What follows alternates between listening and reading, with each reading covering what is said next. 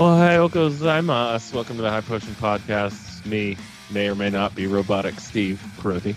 And I'm Hallsberger. Tiny bit robotic, buddy. But hey, shit, we're gonna do it. You know, like Steve's had some internet issues. The weather sucks down here this weekend, so we're gonna roll with it. You know. Yeah.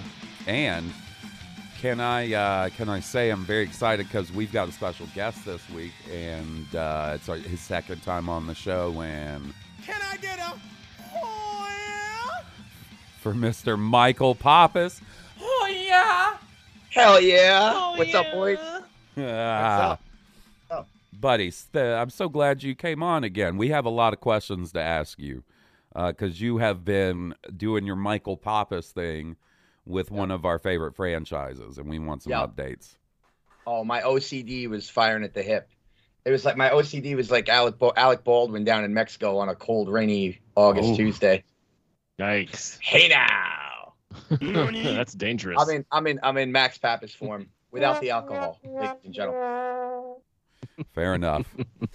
So I love it. We don't I wouldn't say that we necessarily have anything particular planned out besides just hanging out and talking with Mike about whatever the fuck Mike wants to talk about. You know. I just want to hang out. Yeah. I'm just happy to be here. Steve, I want to make sure I want to do a Florian voicemail with Mike. I think that would be fun, so we're going to do that. But my big question for you, buddy, as someone who, you know, is not exactly interested, how was the Super Bowl Taylor's version? Honestly, I enjoyed the game. All right. The Chiefs won in overtime. It was exciting. The first half kind of sucked, but then Usher came out and I thought had a pretty good halftime show. Nice. He brought out Ludacris and Little John, and they did, yeah. It was pretty awesome. And then the second half was a good time, and the Chiefs won, which made me happy because I fucking hate the 49ers. Okay. And I also don't get why everybody is so up in arms about Taylor Swift being on 30 seconds of a 3.5-hour broadcast. Buddy, it doesn't. It's something I'm figuring out about you football fans. Doesn't take much to get some of their nipples tweaked, you know? Not you, of course. But. Yeah, no, of course. Yeah, you're 100% right, man. Sensitive bunch, for real, these guys. They're like, we're here to watch men embrace.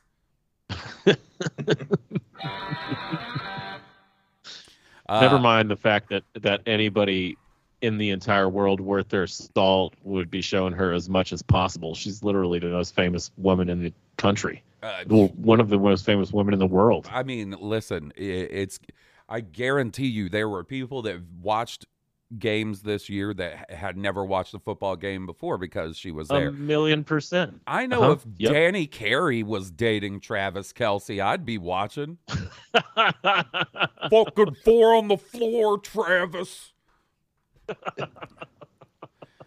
But you know, it's so funny. I could see him cheering in the booth wearing like a Kansas City basketball jersey. You know. Well, you know that great. I didn't even think that probably actually works out. Oh, Danny Carey's probably pretty stoked today, huh? Mm-hmm. So like I said, let's do a voicemail, and then I got to get Mike's opinion on Yakuza and some other things. So we're gonna dive right in, you guys. Is that all right? I'm Here sure we go. I know, yeah, man. I know Mike is familiar with this bit of Florian and HK47. Also, there's an email I want to get to that's also perfect for Mike being here. So let's dive right in. You know. Enough talking about football, huh? Let's talk about the kind of stuff that real men do. Sit on their ass and pretend to be Japanese boys in video games. Yes. Greetings, meatbags. Query: what was the most formidable boss confrontation you've ever engaged in? And how did you ultimately overcome this particular adversary? Mockery: was it truly a test of skill, or did you just luck your way through? Ooh. This is a good question. Hardest boss fight. Let's start with Mike. What would you say your hardest boss fight ever was? Yeah, from recent memory, it's got to be in a Souls game. Yeah. But mine will be. But if I really go back and I dig in that insane in the membrane of mine, I'm gonna say Sandman in Mega Man 1 before Wily. Okay. You guys know what I'm talking about? I do know what you're talking about. He is like these little, like he's like little blocks fly from horizontally from left to right and form the big one-eyed monster you have to shoot in the eye. I spent a good 6 months playing Mega Man 1 in 1989, getting up to Sandman, losing, like, and I finally memorized the pattern. For an 8-year-old to memorize that pattern with the hand-eye, no small feat, my friend. No, man. No Listen, small feat. you're talking to a man who's never beaten a Mega Man without some sort of cheating situation. So I respect that. But besides that, in recent memory or modern times, I would say that first what's his name in Elden Ring? The first starts with a G, obviously. Godric. Yeah, the first one. The first. Godric. Yeah. Yeah. On the bridge. So not Margit. Are you talking about Margit? Margot. That's it. Margit. Sorry, it doesn't start. When he shows up, he's using his name Margit. Yeah, I mean, I was like very first time. I was like level 15, so I was super under leveled. But like, I spent probably a good 2 or 3 days trying to figure that out. Oh, I had the benefit of having Steve, Jeff, and Nick already have beaten him and being like, so this is what you need to do. And I was like, thank you, guys. Thank you. This seems like it would be very hard if I didn't know all these things. That's what I'm learning from listening to Steve is like, you really need friends. Like, if you go on Souls Run. Yeah, man. Like I'm telling you right now, I'm excited for Shadow of the Erd, Steve, but the day it comes out, I ain't playing it. I'll play it the next day when I can ask Steve questions, you know? Like, or when Steve already beats it and you could just summon him in with someone's finger. Oh or my someone's, God, yeah. Dude, there was a boss fight in Elden Ring that wasn't even one of the like big hard ones that I just couldn't get past, and I summoned Steve. Like, I was like, hey man, there's this whatever that root. It's in that. Was the first optional hero dungeon? Is that the one you're talking about? Yeah, you have to get by the chariot. Yep. First, and then I went in there and did stuff, and I guess I didn't see the route to get to the boss, and Steve and Jeff were like, oh, there's a boss in there. And I was like, oh, I'll go fight it. Fuck me, I guess. Not me. But I had to summon Steve. I've got a quick funny story about Elden Ring and summoning friends. Okay. So I pretty much lone wolfed most of the game. And I started to find friends online that like were knee deep in it with me. And do you know Jeff Archer? He's a listener. He was a listener of Rogue One. Archer Greenlock. Archer Greenlock. He's been a listener of Blue Harvest for like 10 years. Yep. I know him. He's cool. So I of course grinded my mage to like level 1 billion and like 2-shotted Melania at that point. He was stuck on because he went like berserk, like bonk stick berserk, and was like getting his ass kicked for hours. And he messaged me. He's like, "Hey man, can you like just help me out?" I was like, "Yeah, sure." We hopped in there and just murdered her ass. Like, it was great. That was the first time I was really summoned. It was awesome. Cool. Felt like let me solo her and shit. Yeah. I'll be honest. Ain't nobody ever summoned me for help. You know what I mean? Like, I'm not the guy you go to and be like, "Hey, can you help me with this Elden Ring boss?" I'm gonna say yes, but I'm going to be no help. All of a sudden, team killing gets turned on in Elden Ring, and it's OV, fella. So hardest boss fight for me. I mean, Millennia was hard, but Plasudasax was way harder than that for me. I don't know why that one gave me such problems. Like, it took me, I think, 4 evenings. Like, and that's all I was doing was trying to fight that dragon until I'd get so mad that I was like, well, I'm moving on to something else because this is not. That's how Melania got me. Before eventually getting through her. But Plasudasax, for whatever reason, he was tough, no doubt. But I guess the Blasphemous Blade was a little bit OP for him. I don't know, but I mean, I feel like I cheated my way through the game. Much trouble. Like, I had 90 intelligence. I had all the best spells. I had that Kamehameha spell, and I was just pew-pewing my way through Elden Ring, like not a care in the world. Hawes grabbed that good shield and tanked Melania, right? Nice. Like that. So she wasn't that bad for him. Yeah, because once you're able to deal with that waterfowl dance, she becomes a lot less dangerous, you know. Yeah, Was and that- like I also waited until like if I wanted to do more stuff in Elden Ring, I had to go to the fucking Hallig tree too.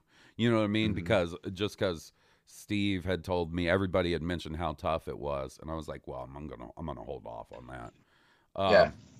And then, dude, Steve, like our little gaming group, we're not really the type to get angry and aggro at games. And I wouldn't say Steve ever got aggro, but the maddest I've ever heard Steve on Discord was the couple of nights when he was working on trying to beat her. I was like, this buddy is he's fighting for his fucking life. Yeah, Well, it's that phase too, and right? well, yeah, that was tough. But what was messing me up, and I figured this out later, was I was hitting her or my summon Black Blade Teach was hitting her with her little knife special move. And what that does is it takes like a percentage of her health away, but when it wears off, it gives her some back. Like it basically shortens her life bar, but when it wears off, her life bar returns to its normal size, so it looks like she's gaining some health.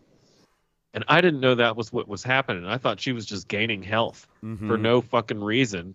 I'm like, she's not even doing the fucking attack, and she's gaining health. Like, I was really mad about that. I was convinced I remember. I was getting glitched. Then Yeah, it finally clicked with me health. later. What was happening.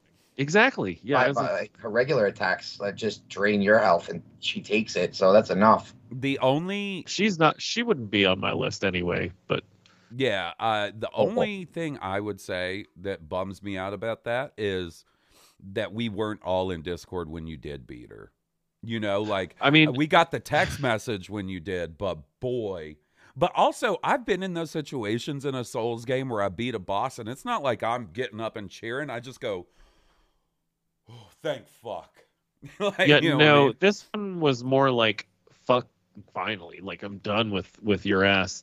Like, I was just ready to move on at that point. There have been other ones that have elicited much more visceral reactions from me that because of actually feeling like I overcame like a strong challenge as opposed to like kind of a gimmicky fight. But gotta love that character design though. So for a non-Souls boss, I would say the very next one I think of is Emerald Weapon in Final Fantasy VII.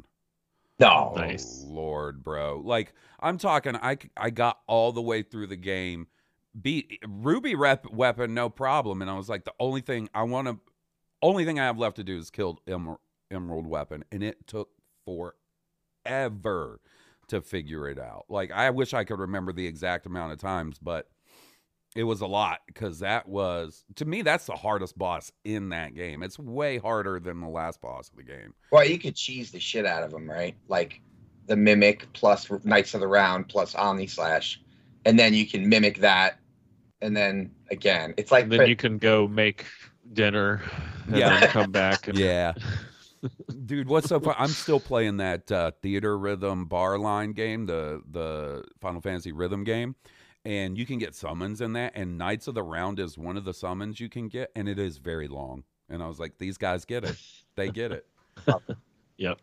What about you, Steve? So obviously you said Millennia wouldn't be on your list. Wouldn't be, yeah, because she didn't elicit joy when I won. You know, I would say from Dark Souls 1, Ornstein and Smo, the first time I beat them. Okay. And I did it solo. This is the first time they had like a gank fight, because I hadn't played Demon Souls, you know, at this point hadn't been remade, and I hadn't fought the Man-Eaters, but this was way tougher. And it took me several days of just beating my head against the wall, figuring out each one of these fuckers' move sets, like using the level to my advantage, and I just kept getting closer and closer and closer, and finally I did it. And it was like a head rush that like I've never gotten in my life since. Like, I'm still chasing that high.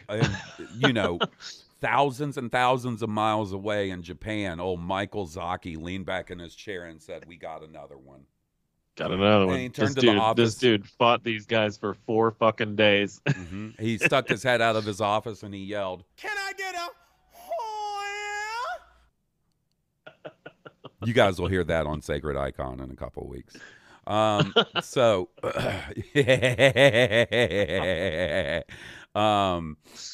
That's cool. I have not fought that one. I would put, weirdly enough, even though I think if I were to go back to this game, they wouldn't be a problem at all. I would put Tower Knight from Demon Souls on there because I was close to giving up.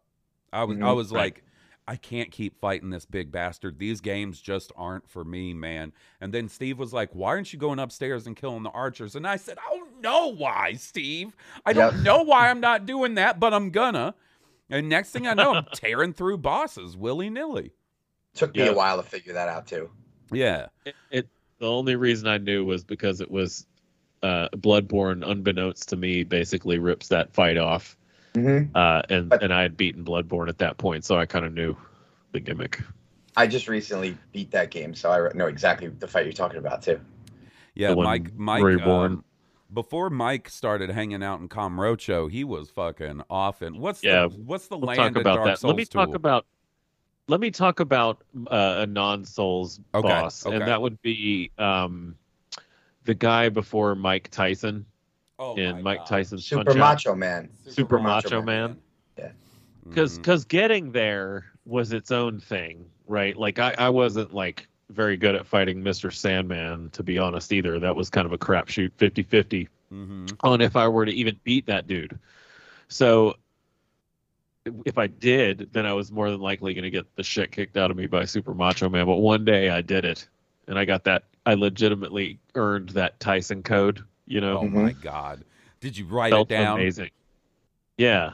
Even though I knew it, like I got that code off of some dude on the bus, like early on in that game's life cycle, because that's how codes got. That was pre-internet, kids. That's how we got codes back in the day. Talking to our friends on the bus. Yep. Not buried our heads in our phone shit. Right. I'm just right. kidding. Listen to that. Well, wait. I need Hawes's like old school retro boss now, because we both gave up like old school. Let me see. I mean, like you're reaching for that 929 like not toll free Nintendo number. Like so Ganon is up there as like iconic boss for a young guy. Yeah, you know? I mean that's definitely one. I would say the last I mean, because the boss fight isn't even that hard, but the last level in Contra, being inside like the alien stomach and shit, and then you're fighting all those xenomorph like face hugger ripoffs and the heart and shit. Man. That was a big one. Like, because I remember getting to that level and dying several times before being able to actually get to the final boss. So that would definitely be one. I never beat Mike Tyson as a kid. I've never beat Mike Tyson as an adult. So Me neither. Me neither. Me neither. That's why I didn't say Mike Tyson. Yeah. I had to say Super Macho Man. Because the weird thing about Punch-Out for me was it was kind of a Souls game where I would hit walls. Like, so I would be able to progress to a certain point and hit a wall to where I was like, well, fuck, I can't get past this guy. And then one day I finally do, and then, get a couple more in, and then it's another wall. Such a phenomenal game. I mean, like you can draw a direct line from that game to Sekiro, like easily. Oh yeah. You know what I mean? They're so similar games. Yeah. Yeah, I mean, retro boss wise, fucking the Grim Reaper in Castlevania. Ooh, nice. That's a good one. That's a good one. Castlevania 1, any boss in that I beat, I felt like $1 million. Yeah, but like the Grim Reaper is the one right before Dracula, and like, already beat Frankenstein's ass, Frankenstein head ass, and I get to the Grim Reaper.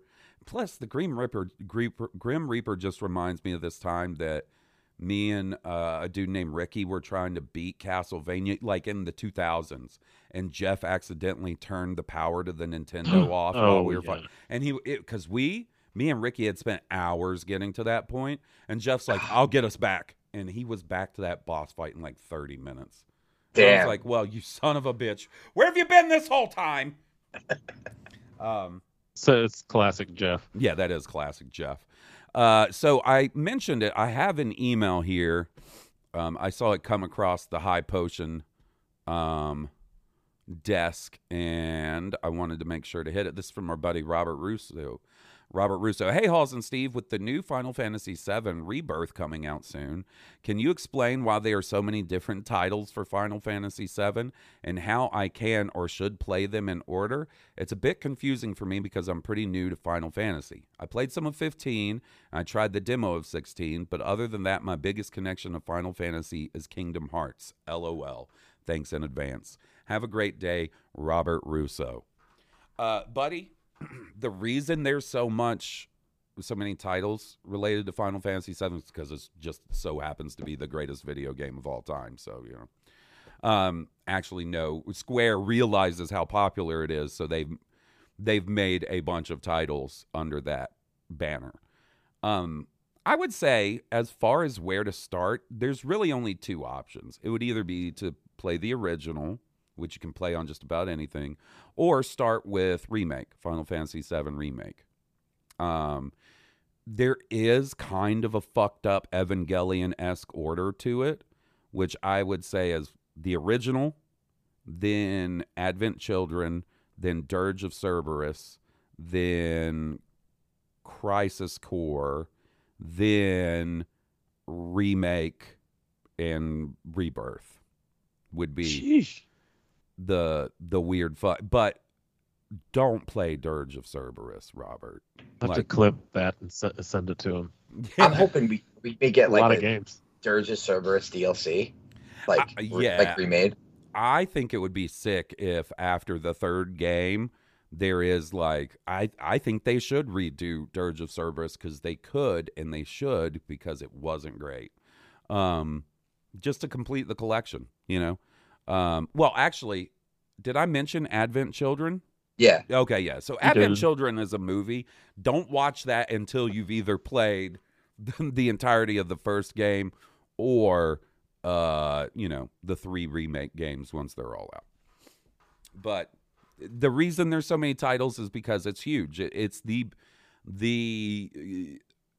title that really broke Final Fantasy out in the U.S. in a big way. Like 4 and 6 started it, and Chrono Trigger obviously all started the path, but then 7 hit huge, and kids that I knew that would make fun of me for playing Final Fantasies on the Super Nintendo were playing Final Fantasy 7, and I was like, I tried to tell you motherfuckers. Yep. Nobody listened to me. Bastard. Yep.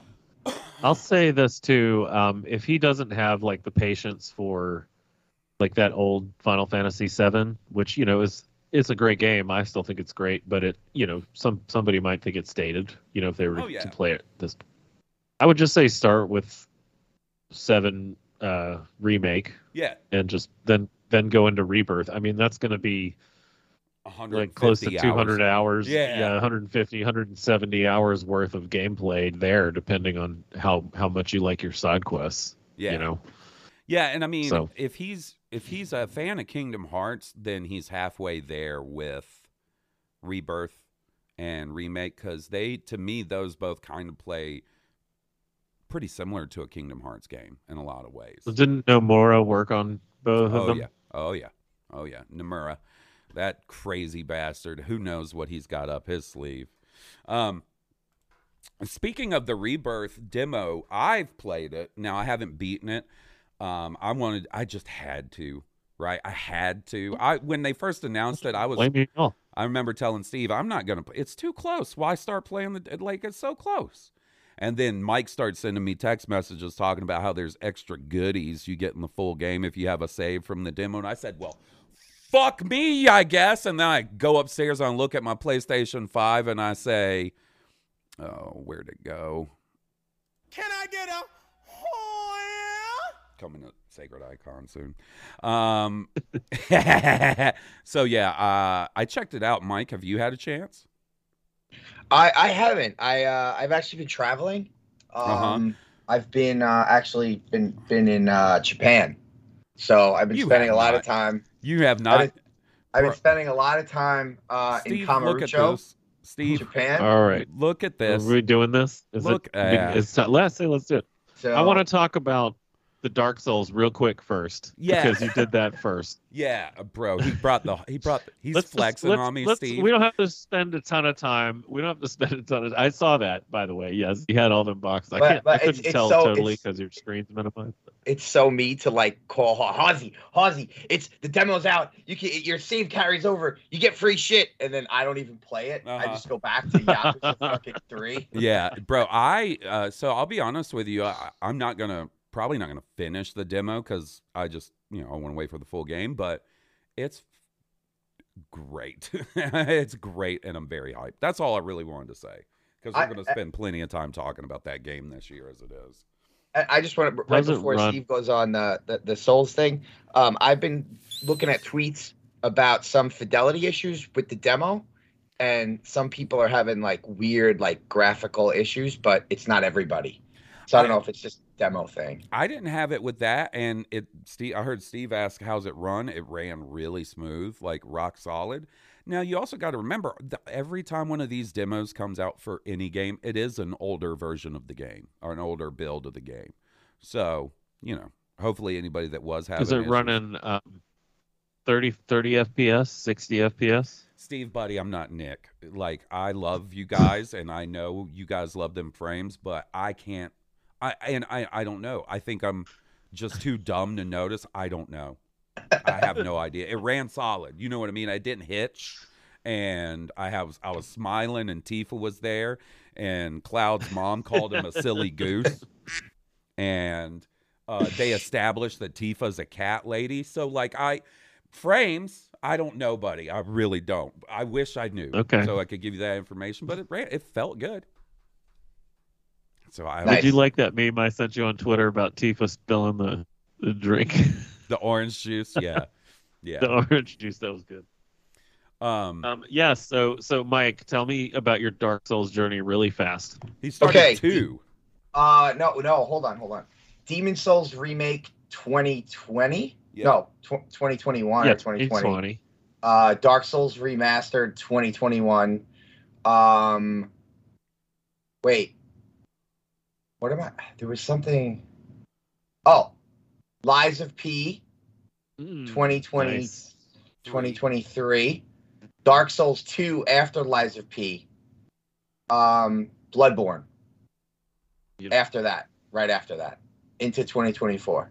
So I haven't played. I haven't played Sekiro. Dark Souls. Oh, Elden Ring 2022.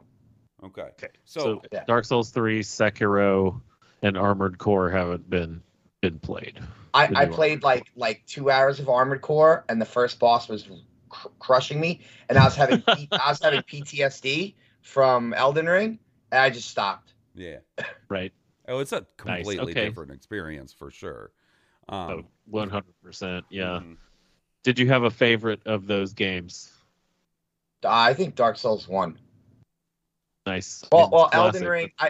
It's so hard to like put Elden Ring even in like. I know it's like should be in the category, but it's not done. Though.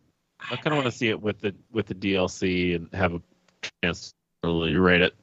But right now it's behind like Bloodborne and Sekiro for me. I don't know. I'd put it on par with the first Dark Souls at least. Listen, Bloodborne was amazing. I think I need to give it another like a new game plus. I think apparently I missed some umbilical cords and like some other like organs that would change the fate. You missed some, and like missed some interesting stuff. Did you play the DLC? I did. I finished the Old Hunters with Archer Greenlock and his buddies. Nice. I've been rolling with them, Hawsey. They're awesome. All right. They helped me out. The thing is, like, they're like level 1 billion, and they like hop in to help me with a boss. The boss would go down in like a second. I'd be like, well, that was kind of pointless for me. Yeah. I didn't really have a challenge. You're not getting the real experience but you're seeing it at least, which is cool. More than I can say. Yeah, that's cool, man.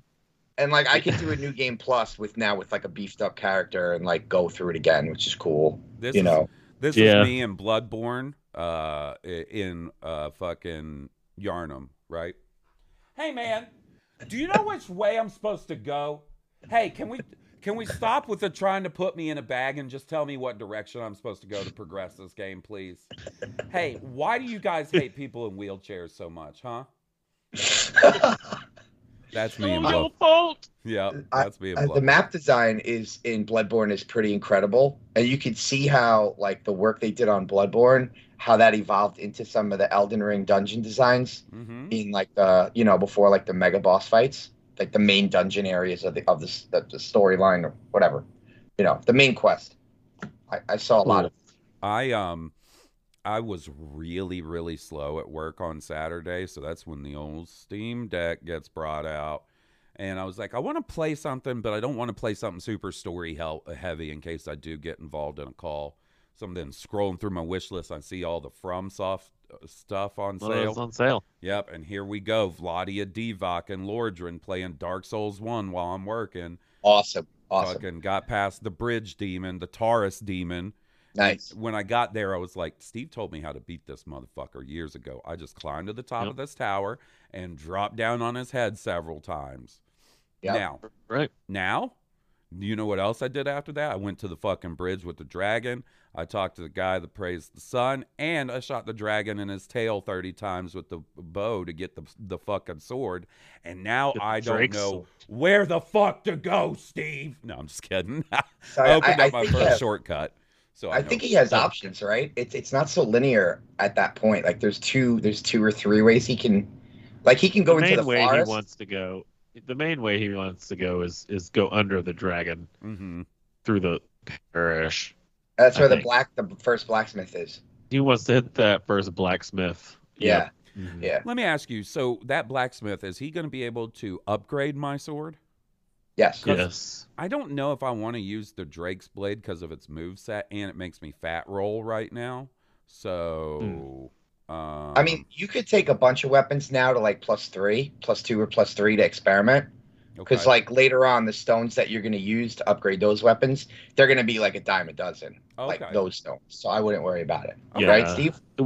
The Drake sword also upgrades weird, and it may not be upgradable from what I understand either. And eventually, it is very powerful, but it eventually becomes eclipsed pretty easily by like mid-tier weapons. Once you start like being able to have like a +5 and on, like you're kind of going to outclass the Drake sword with your build. Let me ask you this. You'll have to focus more to that, but it'll get you through the first part of the game, no problem. What is my expected first roadblock? Like it's all poppy hang nuts or whatever in Bloodborne. Poppy hang nuts. I would say the gargoyles. The gargoyles. Yeah. The gargoyles are gonna be tough. Yeah, I summoned Solaire for that fight. Don't be afraid to do that, but you have to be human to do it, or like not hollow. Okay.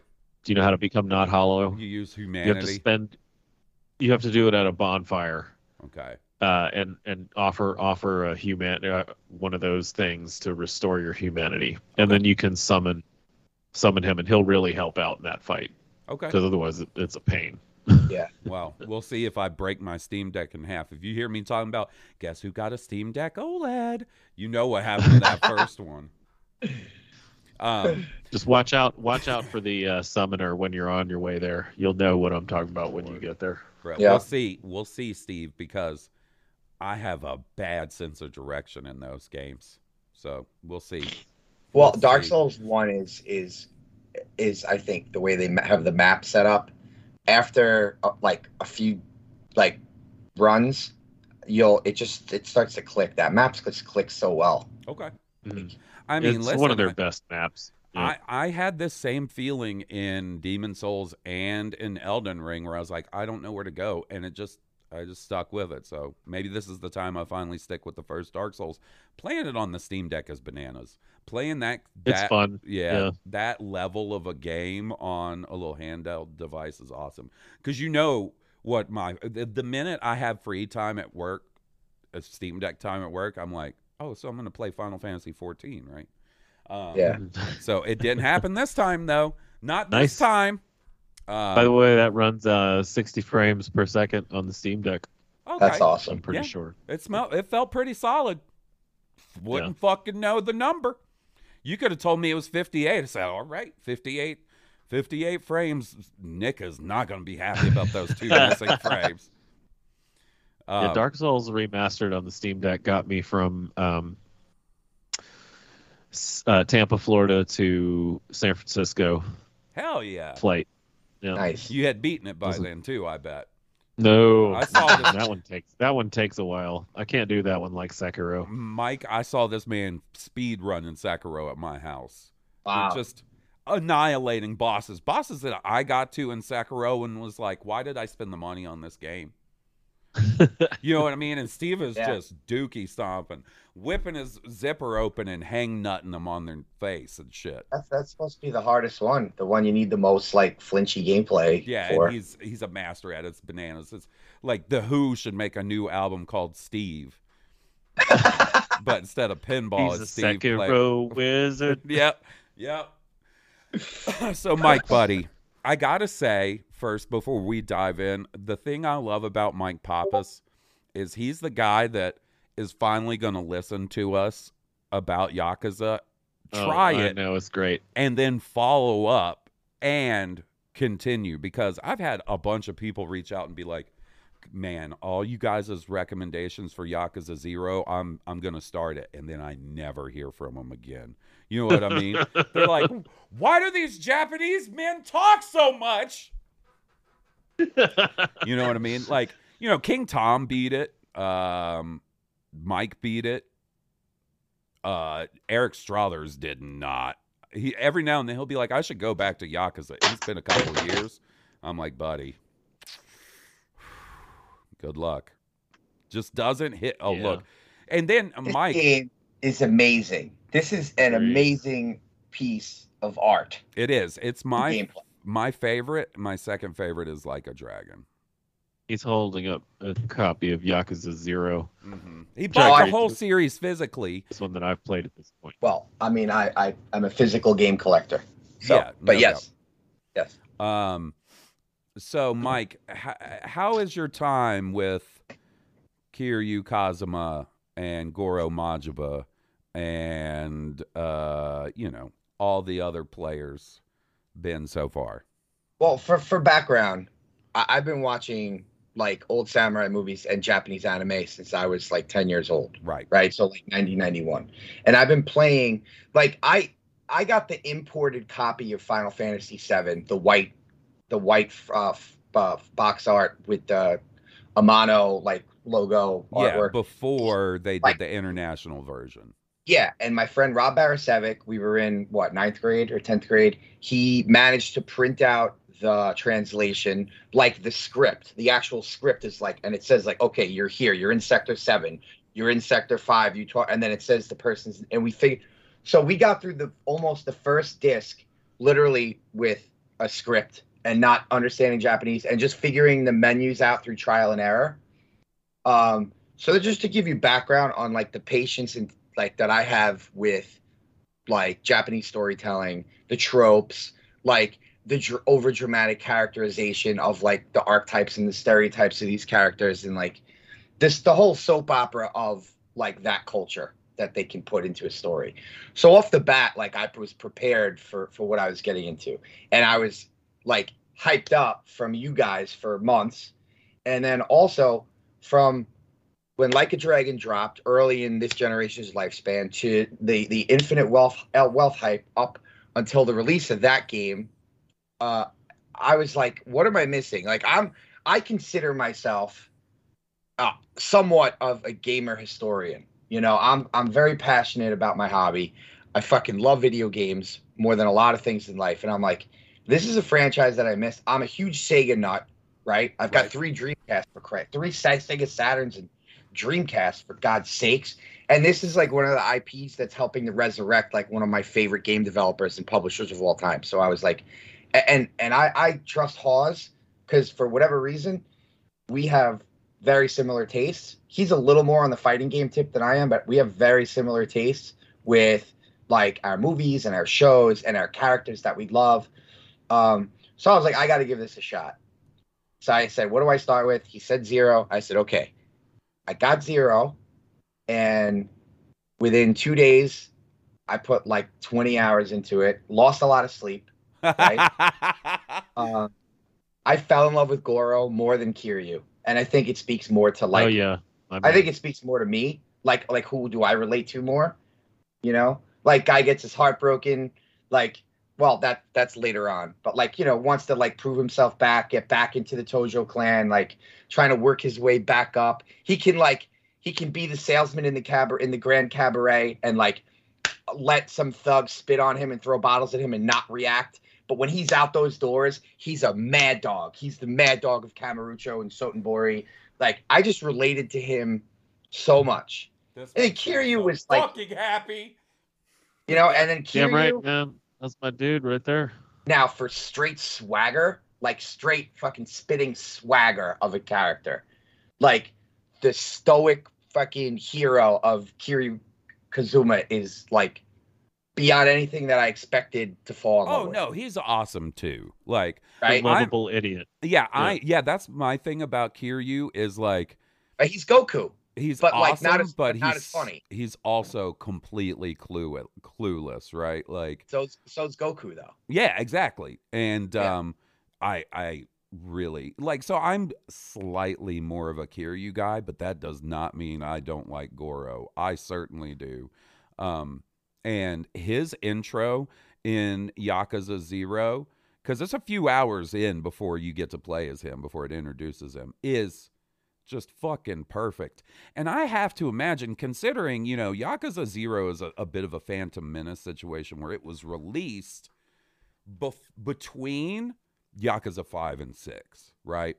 So I have to imagine for like longtime series fans, the way he shows up in Yakuza 0 is not a lot like the Goro Majima that's in the other games. So I'm sure that had to be what the fuck? But his appearance in Kiwami 1. Oh my god! It like where he leaves off in 0, he's just like, I'm gonna just lean into the wild side of life or whatever. Yeah. And then the next time you see him, he's like, Kiryu-chan! Hiding under, dude. I like.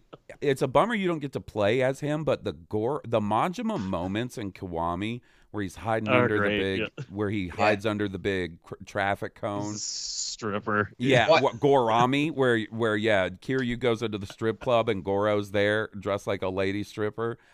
When he shows up dressed like a zombie, like the man's just living his cosplay best life. I love it. Don't you have to take him on a date? You have to do that silly little date game where you have to sit there and make conversation. Yeah, I love it. I was getting big Joker vibes in Kiwami. From him. Yeah, big like, Joker vibes in Kiwami. Like the fun version of the Joker, not the edgelord version of the Joker. Right. You know,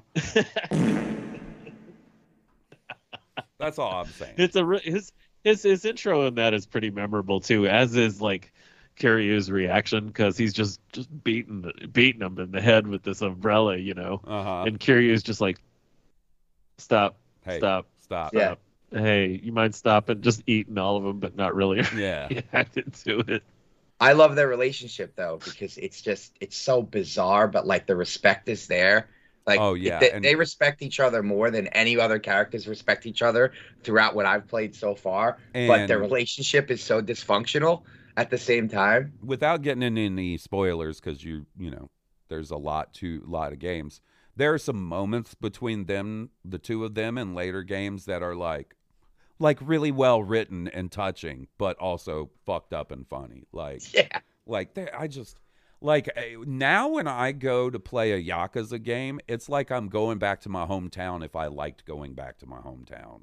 Yeah. Like the minute I'm on them streets of Kamurocho, I'm like, all right, I'm getting a beef bowl. Let's go see what's at the pawn shop, baby. I got some plates to sell.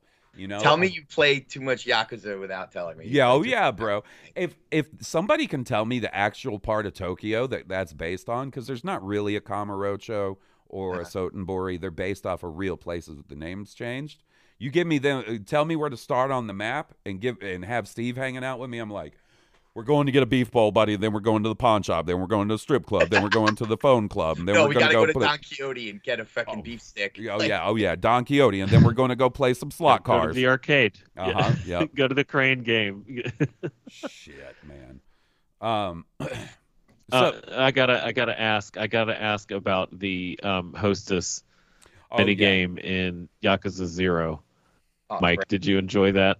I loved it. I loved it with Goro too. It was amazing. Yeah. I was The theme picking song up for hotties that on the got streets, recruiting them. It was yeah. great. Dude, You get like the boss level ladies that you get after you beat the other like clubs in the head-to-head challenge. Dude, I That don't was know if always I so don't know fun if to I me. got up to the boss lady. I don't know if I did it that far. yeah. I gotta So man, shit, bro, I spent like probably 15 hours on that mini game Me just too. by itself. I probably did the same thing. By the way, like I know both of you guys are probably a little away from this, but there's a combination of the two mini games in that game in 7 and Like a Dragon where it's you're managing a business and you're buying other business, but then you have to go to board meetings and like convince the board members that you're doing well, and it's actually pretty complicated, and there's different employees you can switch in and out. I probably spent about 15, 20 hours on that, but it was totally worth it because at the end of it, basically you don't have to worry about money the rest of if you're ever like, shit, I need a bunch of money for this item I want to buy. You just go run around to that game, get a ton of money. It unlocks a bunch of different attacks and shit you can't do without doing it. Mike, I have a feeling that when you do get to 7 Like a Dragon, that you're going to kind of be in heaven because you're going to know that universe, and it is, I'm telling you, buddy, one of the best turn-based RPGs of recent memory. I can't wait. I can't wait. That's why I'm putting this in. I'm really, really hoping that because of the two most recent Yakuza games, because of Octopath Traveler, because of Persona, like all these turn-based games are being so well received. Final Fantasy 17. Yep, you heard it last week. I'm saying, man, my prediction is they might do a turn-based game for 17. I hope.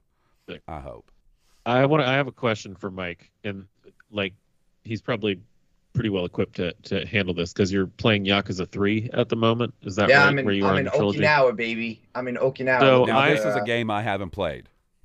I haven't played Yakuza 2 Kiwami yet. I've been flirting on starting it here for a while. I played Ishin most recently, and I want to break. I usually like a break between my Yakuza games, but without getting spoilery, how did you feel about Kiwami 2? Give me a minute or two on that game. Story, like the story or the engine, because the engine's whatever. Different. Yeah, the engine's completely different from 0 and Ishin. It is the same engine that they used in 6. It's the same engine that's probably, upgraded to be in The Man Who Forgot His Name or whatever, the spinoff. Yeah. Game. But it's sick, especially after like 2 games, 3 games in our case, with having played Ishin and Kiwami and 0, of that sort of engine, and the combat feeling very similar. It's definitely a bit of a refresher, and it feels nice. Like it's solid. So when I first started playing Kiwami 2, I was a little wasn't acclimated to it because I was so used to the old engine, and so when I was playing it, it felt there was more of a delay between my attacks, at least initially, without anything being upgraded. But it was the depth of it and like the scale was a lot deeper, right? Mm-hmm. So like where the Kiwami and 0, I was like, okay, this is like Shenmue upgraded, but it's still got that Sega arcadey thing going on. I like that, yeah. Yeah, but in Kiwami 2, when you start walking around both like Osaka and Kamurocho, I felt like I was walking through a town in Final Fantasy 15.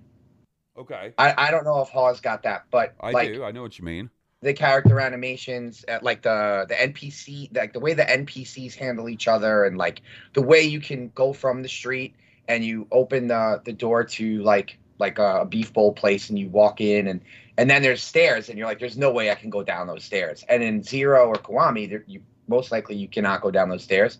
Holy shit! I just went down those stairs. There's a whole basement. There's a hallway over there. There's a door over there I can go through. So the grand scale of the maps are just like way bigger. Yeah. When you get into battle, it's like more on the spot. So like in Zero and Kiwami, wherever you're positioned at, and you kind of engage with the let's say you're going to battle a bunch of thugs or Yakuza, like your position sometimes is in a different place. Their position's in a different place from where they ran into you.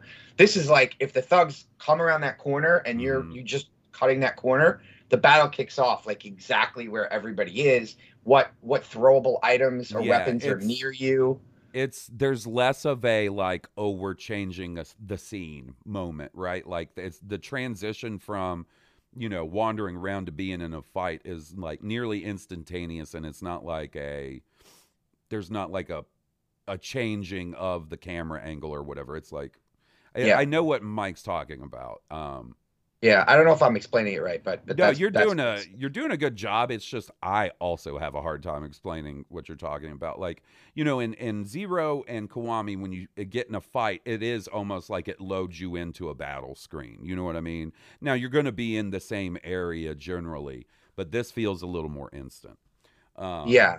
Now my big question for you, buddy, is having only played. Now I've played some of Kiwami too. You know, I'll get through it eventually. Then going to Yakuza 3, which is just, it's not a remake, it's just remastered from the PlayStation 3 version, which Yakuza 3, 4, and 5 all are. How does that feel? I'm very curious. It's a little disappointing at first. It's a little more dated feeling, I would imagine. Absolutely. It absolutely is. It's basically just like an HD port with a little quality of life changes from what I've seen so far from the original, what was it, PS3 version. Then you can see that, you know, but it's fun. I poke fun at it, and I'm still in a lighthearted way, and I'm still having fun with it because like I'm invested in the story now, and I want to see where the story goes next. And the fighting is more similar to like it's a dated version of the Zero Kiwami engine, but it controls exactly the same. Okay. No. With like, you know, little things here. You know, I'm kind of with you. Like when the time comes that I'm ready to dive into Yakuza 3, 4, and 5, what I'm looking forward to is seeing the story, hanging out with Kiryu, mini games and things like that. So I'm not really worried about graphics necessarily, right? Even though, man, like, I got to be honest, Infinite Wealth, which I'm, you know, just playing a little bit of to tide me over until Rebirth, is an You're going to be saying that until you're still beating it. You beat. Oh yeah, no. Well, see, this is the thing. Like with Infinite Wealth, I know this is not a game I'm done with next month or the month after. Right. My goal is, and I'm not joking here. My goal is to be done with Infinite Wealth before 2025. And so what that means is I'm just going to play it here and there and make my progress and take all the time I want. You know what I mean? I've been riding around on that trolley taking so many pictures of perverts, you guys. It's awesome. I was sending Hawes pictures of like the screenshots of the game when I was in cabarets of like the pervert guy in his underwear. There's, like, what is his name? The Mr. Guy. Horny guy? Yeah. That you get the cards for? Oh, I kept giving him all the telephone cards. Yep. Dude, there is a dating app mini game in Infinite Wealth, and it is off-putting because when you're successful and you show up for the date, it's first person and the ladies are real people. It's not graphic. Like they filmed real ladies. Oh my gosh. And I'm sitting here like, if my neighbor looks through my door, he's going to think he's about to see blurred out genitalia because it looks like I'm watching some fucking Japanese porn on the hub. But it doesn't ever get that far, but it looks like it's moment away from seeing a pixelated dick. Yeah. So I know you shared my story. A lot of those ladies work in ladies work in the industry. From what I understand, you could probably find some more of their work. Oh yeah, if I wanted to, I could do a deeper dive for sure. You know, this shit ain't nothing to me, man. A little scratch, just get a little bit. I was messing with the phone booth clubs in Zero. Yeah, I think it was Zero. And I was like, all right, let me just, because I was curious. I wanted to see how the mini game system played out or whatever. So I was like, all right, let me So I figured out how it worked, and I got Kiryu to like get this girl on a hook, and she had like a sexy voice. And then I got to like the end of it, and I like did like ultra climax, whatever. And she's like, "All right, I'll meet you at the hotel." I was like, "Yo, my boy's gonna get some action." So I go to the hotel, and like this behemoth of a lady shows up, and she like drags Kiryu into the hotel. Yeah. And then then the screen changes, then it comes back, and like he comes out, and he's like, "Ah." Bro, Steve saw me playing that dating mini game. I got all the way to the end, and it was a chicken. Like I show up to the place I'm meeting the person I'm dating, and it's a chicken. And me and Steve were like, these motherfuckers love chickens, bro. There's a main chicken character in Like a Dragon, even. They're gonna find a way to put a chicken in there. Yep. Yeah. Awesome. It's like Michael Zaki and feet. Steve, I'm sorry. Like Kiwami one was the first or the more recent one that I played, and I think I put a chicken in charge of some business. Yep. I was like a boss. Yep. So. You won that chicken in a bowling mini game too. That's right. I sure did. It was supposed to be a turkey, and they were like, "Well, chicken's just kind of like a small turkey," and you're like, "Oh, let me put this motherfucker in charge of a business." Yeah, man. The mini games so far in Infinite Wealth are so on point, and not a rerun either. You know what I mean? Like now I'm sure there will be. I'm sure there's a batting cage and a golf place and all that stuff, but the taking pictures of perverts is like Pokemon Snap, but in Yakuza, so it's awesome. Not that Nice. Pokemon Snap isn't. And the dating app game is kind of similar to the phone clubs from Zero, but also not exactly either. But it definitely calls back to that a little bit. I'm dying to see. I figure there has to be some sort of like maybe surfing mini game that I haven't opened up yet. So, Mike, right now you are in uncharted, probably hardest to get through territory from what I understand, which is Yakuza 3, 4, and 5. Now, we always talk about we put damn near 100+ hours in these Yakuza games, but apparently 5 is insane the amount of content it has in it. Shit. And also has multiple playable, like you play as multiple people throughout the game. That's like what's that third Game of Thrones book? Everyone's just like, who are all these characters? Where are the characters? What is happening? Storm of Swords. Yeah. There's a Storm of Swords. Yeah. That storm never showed up, George R. Martin. I was expecting Twister meets Swords. There wasn't a single Storm of Swords, huh? I ain't seen a damn dragon dancing either. Yeah, I just hit a major brain fart. Oh, and 6 is solid, and then 7 I think is the second best one that I've played so far. So does the man who erased his name fall between 6 and 7 or 7 and 8? 7 and 8. I'm also playing that. And Judgment and Lost Judgment somewhat attached to 6? Yeah, it's like they're both post 6. I've played a few hours of the first Judgment game, and it's really fun. It's actually got, to me, it feels like maybe the most complete of the combat systems. And adding it on that he's like a detective and you're solving mysteries and shit was kind of cool, like a nice change of pace. There's also a collectible in that game that's anime lady statues that you collect to put up in your office. Oh, nice. So I was like, well, fuck it. Do I have a Japanese brother that works for Ryu Goku Studio or whatever? Because fuck me. So we're kind of coming up towards the end of the episode, but there's one last thing I wanted to ask you about, Mike, because it's something I'm interested in. Now, I don't think I would ever dive in as hardcore as you do, buddy, but Mike is a fan of having his older consoles modded, right? Yeah. It's something I'm familiar with, and like the more and more I think about it, eventually I would like to get an HDMI modded PlayStation 2 for stream, because there's a lot of PS2 games that I would love to play on stream. And when I say a lot of PS2 games, I mean deep cut JRPG doo-doo feces like the worst of the worst, but I want to play them, right? Yeah. Like how about FromSoft's first RPG on PlayStation 2? When they had a launch title, which one was the? Yeah, I just picked it up. Stand by. Here we go. He's mobile, baby. This is what we were waiting for.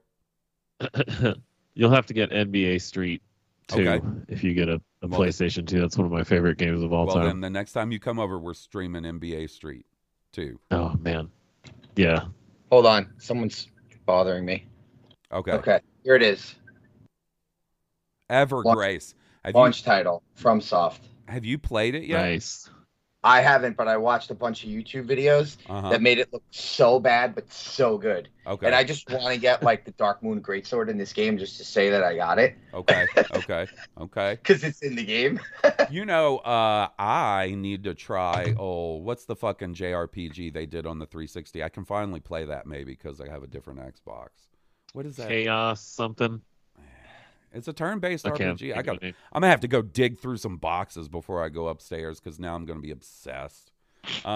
Pre Miyazaki stuff isn't quite as good. Yeah, I know. They have some Steve. hidden gems in there though. Michael wasn't there. I'm sorry, buddy. By the way, the From subreddit has been getting suggested to me a lot lately, and I've been reading it a lot, and they all call him Michael Zaki. Michael Zaki. Oh yeah, it makes Michael Zaki makes me laugh every time, so I can't help it. It's like I'll never call that. I love Michael Zaki. I'll never call that DLC anything but Shadow of the Erd Steve. Like IGN could hire me to be a host, and I'd be like, "Oh, they're going to show off Shadow of the Erd Steve. Look at this man; he's flexing on us now, Steve." Kingsfield. Oh, now that's the shit though. I was gonna say, like, of all the Priyazaki stuff, like the Kingsfield was my shit even before I even knew that it was before I even cared about people who were game producers. I just put games in my system and hit play. I didn't think about it past that. I loved Kingsfield. Mike, so good shit. All right, so if I wanted to just, because I've got a retro Tink that I've hooked up a PlayStation to my nice TV with, and that it worked really well. But if I wanted to get a more permanent solution, a PS2 with HDMI mod, how much does something like that set me back? Yeah, so what is it? Retro Gem. I'll tell you right now. PixelFX.co. They have a product called the Retro Gem, GEM, and for PS2 Fat or Slim, the basic, no cable, it's $100. Now that'll get you the chipset that needs to be soldered. Buddy. So no, what I mean is, if I want to just buy the PlayStation with the mod in it, because I ain't soldering shit. Bro, I ain't soldering shit. I do not trust myself. Well, what you would do is you would buy the mod for $100 and probably you could send it to me because he lives here, and send the mod to the chip set to my house for it's $100, and then send me your PS2. I'll give it to Ben Fong down in South Brooklyn, who is Retrofix. Is he Retrofix on Instagram? And he'll, whatever the labor is, probably like another $100-$200, and he'll put it in for you. Okay. And then I'll ship it back to you. Okay. All right. Yeah. Well, then that's cool, because I think it would be real fun to do. So I know you have a modded Dreamcast, like to the nines modded. HDMI I just got it. Yeah. But show that off, because this is another one I would consider doing, Steve. But we got to hang out more. Can you make him bigger on the screen? You know what I can do? Hold on. I can. The screen share thing is taking up so much. There we go. All right. Yeah. Oh, that's so much better. Custom Dreamcast here, a custom shell with the SD card. Oh my god. The SD card replaces the GDMU. The ODE, the optical disc laser. Whatever, the disc drive. This is a Bluetooth receiver that works with an original Dreamcast controller that's been modded with a Bluetooth mod. And then here you'll see the here you'll see the mini HDMI mod that's there. Isn't that right sick, there. Steve? So it's a mini It HD really card. is, man. Like And then I think you're doing important work here, man. and the Yeah. blue is Preservation. the blue is the original logo in Europe, I believe. Oh, They got okay. the blue. Yeah. So That's if you ever sick. need Buddy, buttons, they say. you know, like it's been one of those things where there are a lot of older games that you can't play. Like if I could go and buy all those PlayStation 2 doo-doo tier JRPGs on the PlayStation Store and play them, I absolutely would, but there's not an option. Like, I really want to replay Xenosaga. Those 3 games, I still have my 3 copies from when I was a kid. What I recommend, Hawes, because of how expensive these games are getting, is we can just get a 2 terabyte old school hard drive and throw that in a PS2 FAT for you with that HDMI mod, and I can give you one of these memory cards I have, a PS2 memory card. You just put the memory card in.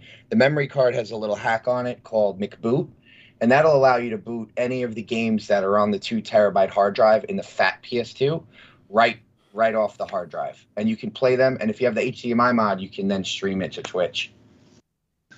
That's sick. Dude, he knows his shit. I'm going to be doing this. I'm going to be doing this. I'm getting a bonus this month. I'll walk you through it. All right. I'll walk you through it if you're ready. Because I like this idea. All right. Okay. So, just real quick, one last question. So you've got, was it yesterday you were getting a mod done to your PlayStation 2, right? Yeah, so it's not on the PS2 shelf right now because it's still being worked on. We didn't get it done. But the chip essentially allows you to play all burn games from every region, Japan, Europe, and United States, for PS1 and PS2, and also original copies of PS1 and PS2. And yeah, I have a hard drive with all the RPGs on it, but why did I want this? Because I'm still collecting games that I'm like passionate about. I'm still collecting the Dragon Ball Z games in Japan that didn't come out here, and I'm still collecting RPGs, right? And there's something about a disc spinning to me. Oh, buddy, listening to that. You don't have to talk to anybody. Like yeah. I do not buy the level of new physical releases that I used to anymore because I'm lazy. If there's one thing that beats out my desire to collect something, it's laziness. Yeah. But I love having the disc and the artwork and shit. And like, I don't have a Michael size collection, but I've got one. I'm building the shelves to display it now. But I've also got a lot of weird video game ephemera and artwork too. So. Yeah. So this is something that I was thinking about today when Hawes was sending me more of his amazing framed artwork from both like his love of music, Tool, and also like video games and stuff. So like, why? Not only game preservation, but like, look at the box art. Like, we used to get full color manuals. Yeah. We used to get like, like Final Fantasy VI for Super Nintendo. Like that manual got me through like the first 5 hours of the game when I was 12 years old. Like, to have that manual. But then I'm like, a lot of it is an artistic choice to collect it because it's a piece of art. But Hawes is really smart, because what he's been doing is not only decorating his house to just have this total freaking vibe, right? But he's collecting the art in more of a bespoke, custom way that suits to his tastes, that represents all of these things that he cares about. Right. So I'm collecting these actual old pieces of software that's going to sit on a shelf. And yeah, the box art is nice. This is the way it was like originally packaged in retail. Hawes is like celebrating in the same kind of sense, but with dope ass framed artwork on his walls. So then I said to myself, am I doing it wrong? No. Maybe I should be spending my money. Well, buddy, like this is the thing. Art, you haven't seen it yet because I just haven't finished building the shelves, but I'm going to have, like, I have a game collection that's going to be on display, including what I'm working on as a full collection of Star Wars video games. I want, which is, there's a lot, right? But yeah, I don't have near the physical collection you do, but I have one, and there is, things I'll continue to get for that collection. My other goal is a full run of Japanese Final Fantasy games. That's a good one. Complete in box. There's a box set from 1 to 12, I think. You know that, right? In Japan. There's a box set from 1 to 12. It even has the 11 discs in it. Like, Can you send me a link to that on eBay? Not right now, but at some point, because I'm Yep. about to make a bad decision. Okay, so you have the modded Dreamcast. You're working on modded PlayStation 2. Just real quickly before we end the show, what systems can you hook up directly using HDMI without an adapter? Like you plug a HDMI into the back of the console, plug the other into your TV. What can you do that with now? Honestly, everything is, I'd say almost everything besides the Dreamcast is run through upscalers. Okay. So are you using like a RetroTink, or are you using like a FrameMeister? So I have a FrameMeister that runs the PS2 because it takes component really well. And I have a OSSC, which is a open source scaler device. It's like a lower priced and not as many features as like a RetroTink. Okay. I have one of those that runs my Wii and my 32X Genesis Sega CD Tower of Insanity. And then I use a bunch of pound cables, but the pound cables Pound makes these HDMI conversion adapter cables for like every retro console. And so I've got a bunch of those running also into the FrameMeister or OSSE that are daisy chained to shit, but it is getting upscaled to either 480i or 720p through that, which is kind of cool. Now, I did invest in a pre-order for something called the Morph 4K. The Morph 4K is similar to the RetroTink 4K, but it's a lot cheaper because it's only HDMI in, HDMI out. So theoretically how this would work is the cable that goes to my TV, to all these HDMI splitters, there's one cable to the TV that goes to a splitter that everything else connects to based on buttons. If I daisy chain this Morph 4K, that's a 4K upscaler, HDMI in, HDMI out, theoretically, it's supposed to upscale all of my consoles to 4K except PS3 and PS TV, which is a PS Vita for your TV. Yeah. The reason that is because PS3 and PS TV Vita has something called HDCP, which does not allow you to to record video, and the same technology does not allow you to upscale because it thinks you're recording the video. Oh. It was a piracy thing. It was a piracy thing. There's a way to strip that. That's a whole other conversation. Yeah, you know what? We'll cover that next time we find what Mike wants to talk about. I don't know if that answered your question, but buddy, it did, kind of. I just have a bunch of things to look up after this. So, okay, seriously though, for your old pal Halls, I'm not looking to do this with every console in existence. You know, honestly, if I wanted to get something to play. I'll be honest with you. If I wanted to play Super Nintendo or Genesis on stream or even at my house, probably going to emulate it. But if I wanted to, I could always spend the money on one of those analog systems because they're so nice, right? I have those. Yeah, let me see. Let me know if you ever see a deal on the analog Super NT for the SNES, please, because they're expensive. Do you think it's more worth it to do the HDMI mod for a small number of very specific consoles that I'm kind of obsessed with, like the PlayStation 2, or like this crazy somebody set up a bomb in your house and you have to cut the red and white wire setup with all your buttons, your mothership setup you have here?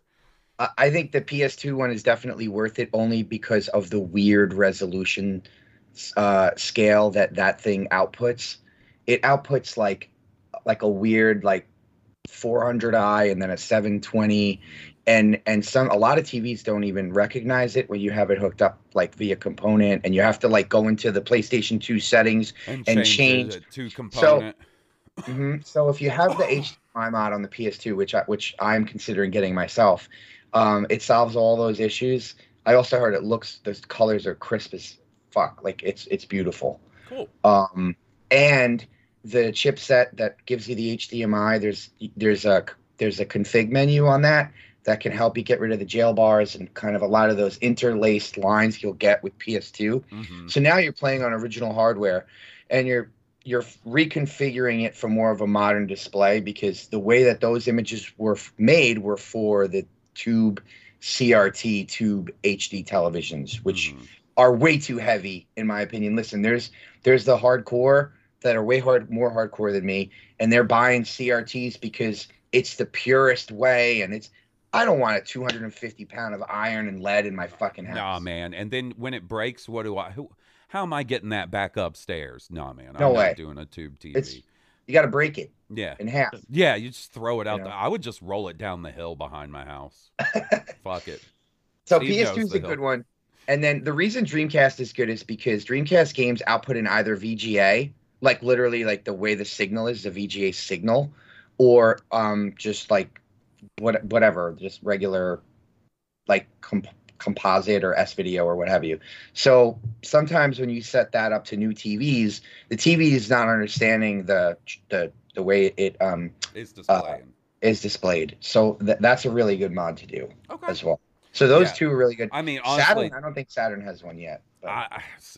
Well, I would absolutely love to get an HDMI mod in a Saturn, but Mike, I don't have $800 a game to spend on the games I want to play on a Saturn, so I'm not going to get one. Well, can I show you one more thing? Of fucking course you can, buddy. Right. One last thing.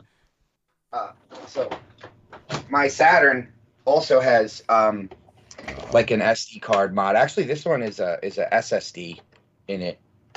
I don't know if you can see it, but so there's like an SSD. Oh my Lord! There's a crucial SSD in there. With How like much the full, did that set you back, Mike? This is the full global library. So this is something called the Mode from, is it Terra Onion is the company, I think. The Mode is a chip, is like it's plug and play actually. It plugs into where like your disk drive would normally be after you take the disk drive out. I think it's out of stock now on Stone Age Gamer, but I think it goes for like $250. Okay. But then you need a Saturn, but you could probably get a Japanese Saturn from Japan for like, if you don't want to get fancy like this, probably for like $100. Oh, okay. All right. So probably, if you're patient. Well, guess who might be playing some of those fucking Working Designs RPGs that are $800 a piece, or the Panzer Dragoon RPG, which I'm fucking dying to play. Yeah. Mike is about to make me make a bad decision, Steve. Also, the emulation for Saturn's gotten a lot better too. That's what I hear, but so yeah, I know the original hardware. There's something about original hardware. I mean, there absolutely is.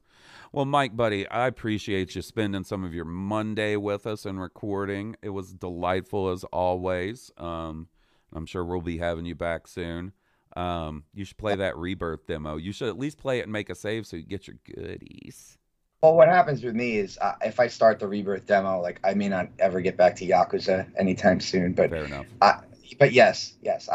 This is the week, right? Or no, it's next week. The game drops. No, we're still 2 weeks out. 2 weeks out. All right, I'll start it this week. So 2 weeks from today, I am going to be unbearable because it's going to be out like 2 days later from that, and I'm warning everybody in my life now, buckle up because I'm going to be unbearable. The Thursday before you're unbearable, I'm going to see Advent Children in the theater with a buddy. Nice. And there's like a 30-minute like preview for Rebirth in the I'm sure it's what they've been showing on the press tour or whatever. But still, the fact that they brought Advent Children back in the theater is sick. So what you guys need to do is go to myweirdfoot.com for all your high potion needs. Leave us a review for Christ's sakes. Do you hear the entertainment Mike provided? He stepped in here. He started fucking pulling shit off, talking numbers, HDCP and shit. I don't know, man. Educating us. Lessons up in here. Yeah, this man is preserving the history of the most important thing in the world, video games, all right? I don't want to hear about this natural history museum. Huh? I don't see any UFOs. Doing God's work. Yeah, man, that's what I think. So, Mike, buddy, I really do think, I'm not joking, I think you should start like a Instagram, like for your collection. Yeah, I think I should. We would pimp it hardcore for you, but I think you have so much cool shit that people would be interested in seeing, and you've clearly got a wealth of knowledge about it. So I think you should do something like that, like a social I don't want media. to do it to show off. I would do it to like educate, give information and educate. Yeah. I'm not thinking. I wasn't thinking you'd be showing off just as much as like, look at this cool thing. here's this interesting fact. This man has Chrono Trigger merch that I didn't even know existed. So, you know, I think you got a lot of cool shit that people will be interested in. Wait, can I still hold you guys to eventually playing Final Fantasy 11 with me for like a weekend? Oh, so buddy, the only barrier to that is the fact that Steve doesn't have a PC. Now, I would, of course I would, but like I want Steve to do it too. We've had some discussions about getting Steve's gaming PC situation figured out, and once we get there, yeah, we'll do that with you. Okay, that's a great episode. Steve had a banger idea for an episode that we might have coming up soon. That's gonna, I don't want to say anything else, but Randy's involved. Nice. Wait, am I involved? No. Not on this one. Okay, I don't think so. Yeah. Okay. All right. So, Steve, buddy, did you have anything you wanted to add? Anything else? I'm sorry, I got sucked into No, not really. trying to find shit to spend money on online. You know how I do with that. It might be about. I'm a very bad influence. Kiwami too. Ooh. I'm a bad influence. Ooh. Kiwami too. Or Steve, you know what you could do? Go in like a